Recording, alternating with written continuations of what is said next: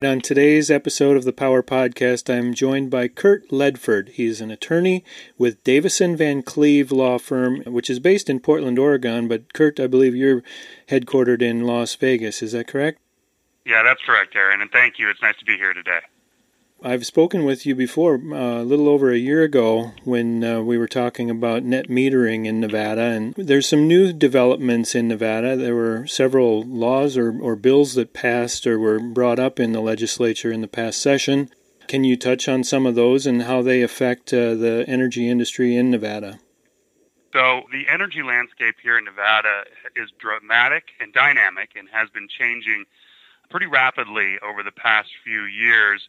Last time we spoke, net metering was a big conversational point at the legislature and in the state at large, but we've moved on from that in very progressive ways, and it's sort of an exciting time to be an energy lawyer in Nevada with all the changing landscape and all the changing laws and requirements and new renewable energy coming in. And there was a lot of bills that came out of this year's legislature that I think are going to really change that landscape even more. They're sort of dramatic and progressive in many ways and focused on renewable energy and carbon reduction. And, the state's taken a position as trying to be a leader in that regard. I'm just fortunate enough to sort of be in the middle of it. It's a trend that's happening around the country. Power hosted the Electric Power Conference and Exhibition in Las Vegas in April this year, and right around that same time, the Nevada legislature came out with their 50% renewable portfolio standard by 2030 and striving for 100% carbon-free energy by 2050. What can you tell listeners about that particular bill and what Nevada is doing to meet those renewable portfolio standards? Sure, and great question. That was the topic of a lot of conversation in 2017, and a bill was passed. The bill sponsor, Senator Chris Brooks, which at the time was Assemblyman Chris Brooks, was working to try to increase the renewable portfolio standard pretty dramatically. The current standard at the time in 2017 had us going to 25% renewable resources by 2025. A bill passed both the Assembly and the Senate, but was vetoed by the governor with a certain number of concerns from the governor's office about the timing and the likelihood of getting to those numbers. Well, after that, a ballot initiative, which would have been a constitutional amendment to the Nevada Constitution, was launched and actually passed for the first round. In Nevada, you have to go twice. If you're going to do a constitutional amendment, it's got to go to the people once, and then it's got to be ratified again. Well, it happened the first time, and that bill really mirrored the 50% renewable measure that came out of the legislature that was vetoed by the governor. Well, this year, the legislature in 2019 sat down and said, well, okay, the people have spoken, and we passed this bill the first time.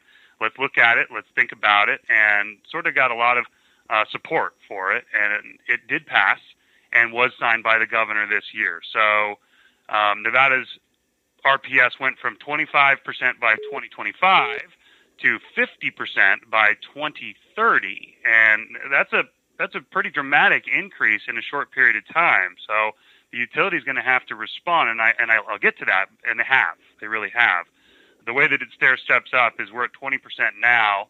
It then goes to 24% in a couple years, 29% by 2023, and then upward in a stair-step fashion to 50% by 2030. So if you're looking at getting that level of renewable resource on in 11 years, you got to act now. And we'll get to that, but the utility has certainly taken those measures to do so. And I guess a lot of that involves adding more solar power, obviously, and in order to incorporate solar into the system, a lot of battery storage is needed. And from what I understand, NV Energy is kind of leading the way with these solar plus storage type projects. Is that something you can talk about? Yeah, that is, and they are. They are truly taking steps to be a leader in this regard on renewable energy. Not just in Nevada, but in the West and perhaps the region and perhaps even the country, with some progressive ways to look at how to incorporate renewable resources into a ever-changing grid environment. And it's challenging. What the utility did in 2018 is they released a request for proposals for about 1,000 megawatts of additional solar. And a lot of that solar was just pure solar, but some of it was coupled with battery storage. And that's really the first time we've seen a resource procurement that included that coupling. And it went before the Public Utilities Commission at the end of last year and was approved.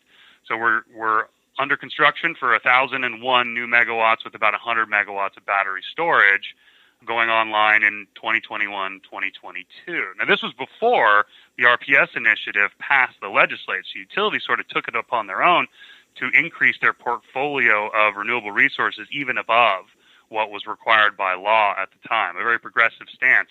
But so you think right away, well, what's the cost? What are the utility ratepayers going to be burdened with? And that was vetted through the commission process, and we all looked at each other and said, it's a good price. I mean, these prices for these renewable resources have been dropping pretty dramatically. You know, we're into the $20 per megawatt hour range, where just a couple of years ago we were in the $30 per megawatt hour range, and even higher than that before. Of course, a decade ago we were 5 times that. So, you know, the resource is available. It's all solar. Nevada's a real heavy solar state, not a lot of wind, but the solar resource is, of course, plentiful. And if you can capture some of that resource in the morning hours where demand is low and push that towards the afternoon hours by virtue of the battery storage, then you got something there. That's what we just saw in the new IRP. Following up on the 1,000 megawatts, the utility released another request for proposals to amend their integrated resource plan for additional resource. But this one was really focused on the battery aspect of the product and less focused on just sort of pure solar.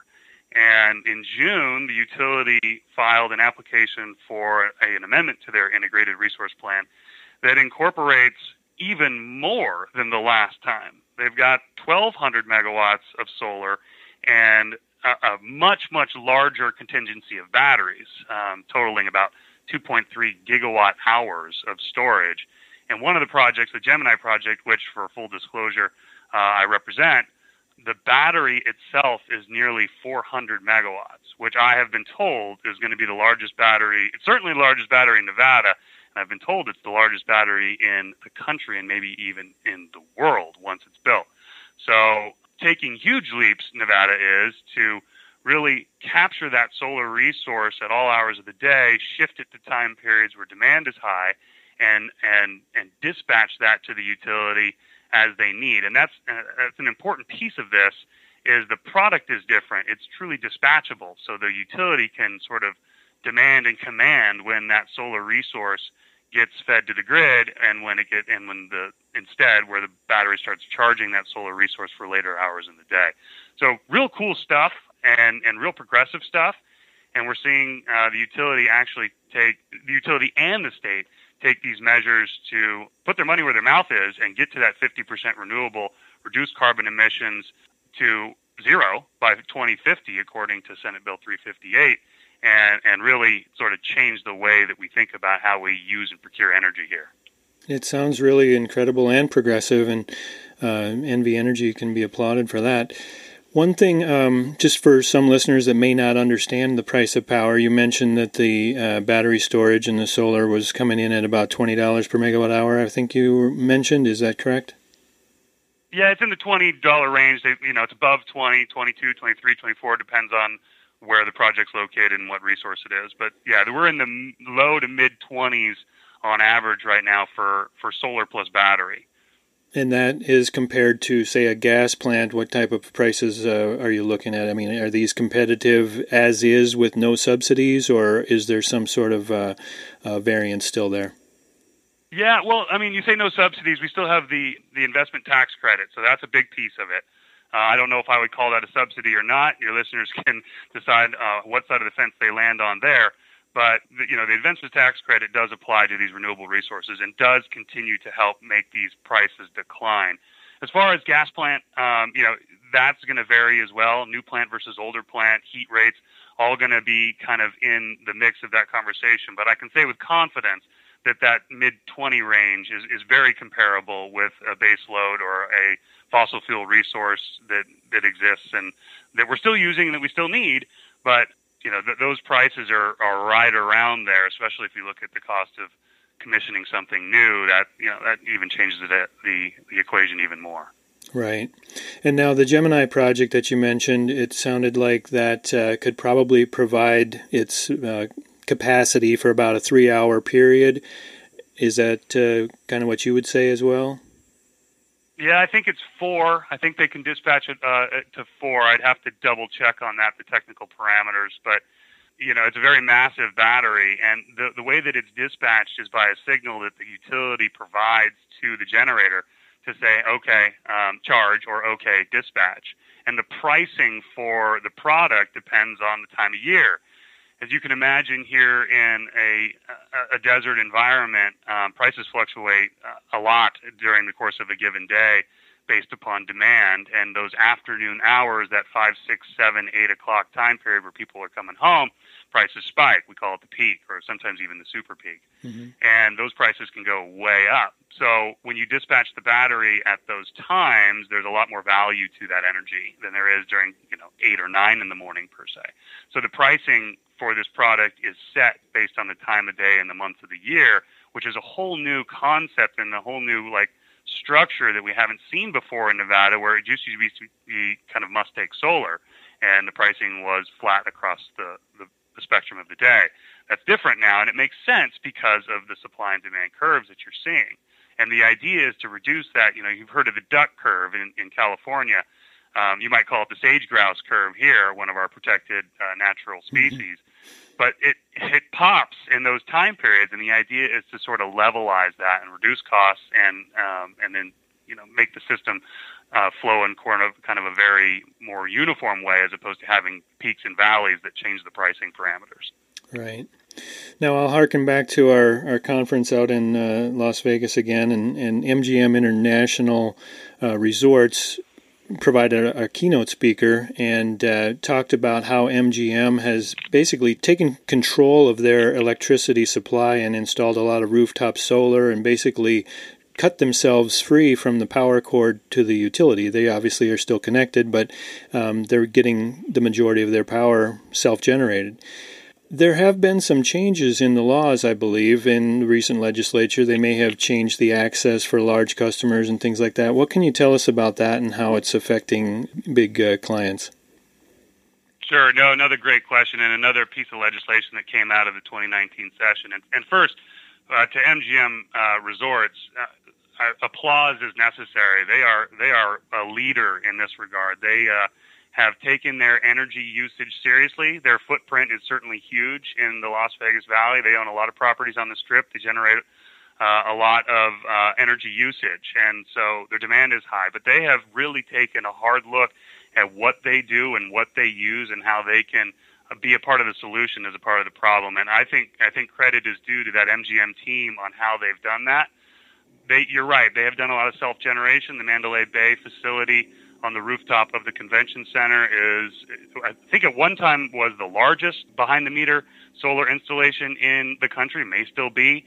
There's somewhere around 8 megawatts, I believe, which is absolutely massive, and powers that facility to a great degree. So they took those types of steps to say, how can we self-generate? How can we use our own resources and our own landscape and our own buildings to provide our energy? And that's great. And then they're also LEED certified for most of their newer hotel casinos. So MGM has just done so much for their own customers, their own guests, and of course Nevada in general with regard to energy.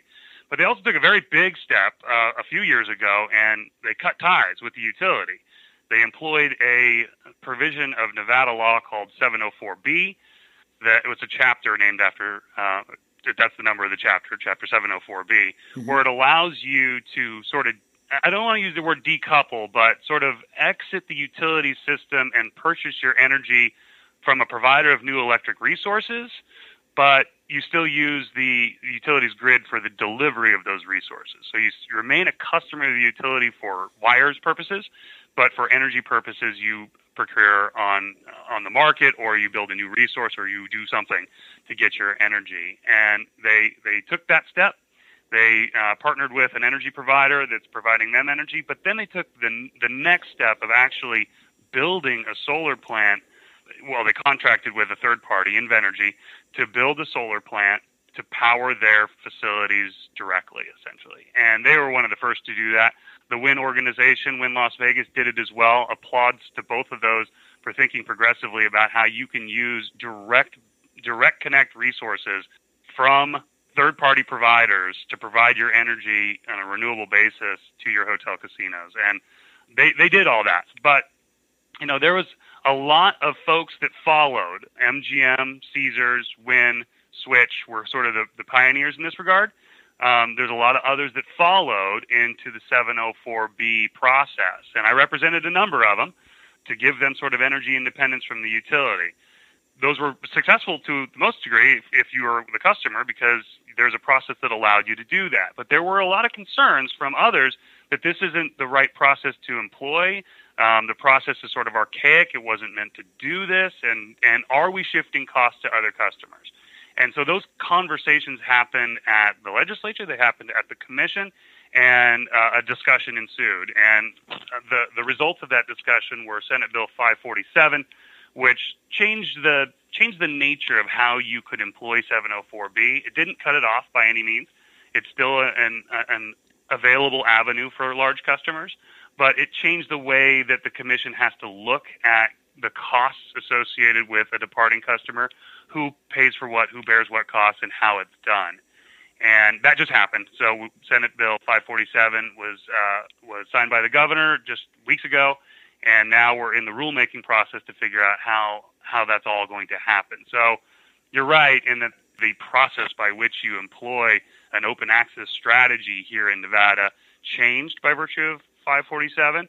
But Senate Bill 300 is an alternative rate-making mechanism bill that may allow other avenues for customers seeking different ways to procure their energy or to use their energy, or how energy is paid for. And I give tremendous credit for the legislature for thinking about these very tough and very challenging issues that, and how all customers are affected, but still providing avenues for large customers to take the steps that MGM and Switch and others took to really kind of command control over their energy independence and how they want to procure energy and increase renewables and do those types of things outside of the utility construct when they have the power and capacity to do that. So that's where we're in this back and forth in how we do that and how we allow for that. But the credit the legislature and Senator Chris Brooks for thinking these hard issues through and putting together, smart and comprehensive initiatives to try to make sure that we're protecting all customers, but still allowing large customers these energy options and energy independence that they're looking for. And I'll give one last plug for listeners who are interested in learning more about the MGM Resorts story. I have a podcast up on our archives where I interviewed Henry Shields. He's the Executive Director of Finance and Analysis in the Corporate Sustainability Division of MGM Resorts International, and listeners can find that and it's titled "How a Major Resort Owner Manages Its Power." So look back in the archives for that one. And I think the last thing I'd like to touch on, and maybe there's more that you'll want to bring up, but talking about rooftop solar incentives. And I know when we talked last year, there was kind of a tiered approach to getting out of these incentives, or how the net metering was going to work. Can you elaborate on what has happened since that time? Sure. Yeah. No, another great question. When early 2000s, late 90s, the Nevada legislature sort of was thinking progressively again about how we incentivize rooftop solar, and they created a net metering program that was very beneficial towards anybody that was thinking about putting rooftop solar on their house. Then they created an incentive program funded through bill mechanisms by which a pot of money was developed, and that pot of money could be used to continue to incentivize solar for rooftops for customers that wanted to do that. I myself am a net metering solar rooftop customer. I installed my installation in 2015, and I received an incentive from the utility to do so. The money started to run out. I mean, frankly, they built a big pot of money, but a lot of people were were using these types of incentives to justify economically putting rooftop solar on their house because, years ago, these types of installations were quite expensive, and a lot of people wouldn't take that step because the economics didn't work out. But with the incentive program, it sort of leveled those economics, and it made it more economically palatable to do so. Maybe not a one-for-one even, but certainly you got closer to even, and if you were, were considering environmental aspects or energy sufficiency aspects or self-sufficiency aspects of putting rooftop solar on your house, the economics were better by virtue of these incentives. But the money started to run out, and the legislature had to look at whether or not they were going to continue the program or not. But, I've talked to a handful of legislatures where they say, didn't we do what we wanted to do, which was kickstart this thing, get people to take these steps, make it sort of more mainstream, bring in large companies that provided these rooftop solars, bring in the jobs, and get this industry off the ground? Didn't we do that? And if we did, do we still need to incentivize it, or is it now on its own? And the legislature decided we're not going to continue the funding here, so the rooftop incentives really dried up a month or two ago. And now there's still incentives for battery storage and EV infrastructure and other things, but the rooftop side of it specifically, those funds are gone, and the legislature decided not to increase those. And you think to yourself, okay, well, what happens next? Well, I'm driving down my street on the way to work, and there's guys on the top of the roof putting in solar. So I think I agree with a lot of the legislators in their thought process, and that we're kind of there. And, we're thinking about battery storage and how we put those into homes, and we're thinking about electrical vehicle infrastructure, and those are all great conversations that we continue to need to have. But from a rooftop incentive, on-bill kind of incentive financing, I don't know if it's needed anymore. And the legislature made that decision. They don't ask me, but the legislature made that decision. So those rooftops incentives dried up, but we didn't hear like the outcry that we did 4 years ago when they changed the whole net metering paradigm and didn't grandfather customers in and really devalued the economics of net metering altogether. That was one thing, and there was a lot of outcry over that. But now that the incentives have dried up, we haven't heard a whole lot of folks saying, no, we need those incentives back. We can't survive without them. I think rooftop solar specifically, now has its own sort of economic benefit analysis that is sort of self-sufficient and doesn't necessarily need those incentives. And that's what the legislature decided. So we've turned a page here, and we've went through the entire sort of heavy incentive to the bottom falling out of it by virtue of a legislative and regulatory change, all the way back up to a place where we reinstated those programs for the benefit of all customers, including grandfathered customers, and now we've tapered those incentives off to nothing. And that's where we're at. And it's sort of wild to think about how we got here, but I still see the trucks driving around. I still see folks on roofs. My street in particular, the back street that I live on, it's about a mile long, and I think there's 7 installations on it, one of which is mine. And it's just really cool to see that industry is continuing to grow, continuing to develop renewable resources under a net metering program that is also tapering down because of AB 405. There's a stair step on the money you get for the energy you send back to the grid, and that drops down to a level over time as well. So, but that hasn't changed the fact that installations continue. So, progressive policies back in the 90s worked. They were they ebbed and flowed as far as popularity, and there were concerns associated with them. But we got to where we wanted to get as a state, and that's just really cool to look in the rear view and see that now. I agree. It seems to have worked, and the solar industry seems to be on pretty stable ground right now and able to support itself at this point and going forward. So, Curt, I really appreciate you taking the time to talk with us. You're a wealth of information, and it's just we need to probably do this about once every year so we can catch up on Nevada legislation and energy policy. That's a great idea. We're moving so fast around here. A year is a long time, and a lot changes, as you could probably tell by comparing our conversation today with our conversation last year. And Aaron, I really appreciate the time and effort today. Thanks to your listeners. I think they have all my contact information on all the various different social media platforms and davisonvancleve.com or dvclaw.com. Look me up. Send me an email. Happy to talk with you directly about anything we talked about or anything at all. And Aaron, I look forward to doing this with you again in a year or so. All right. Thank you, Curt.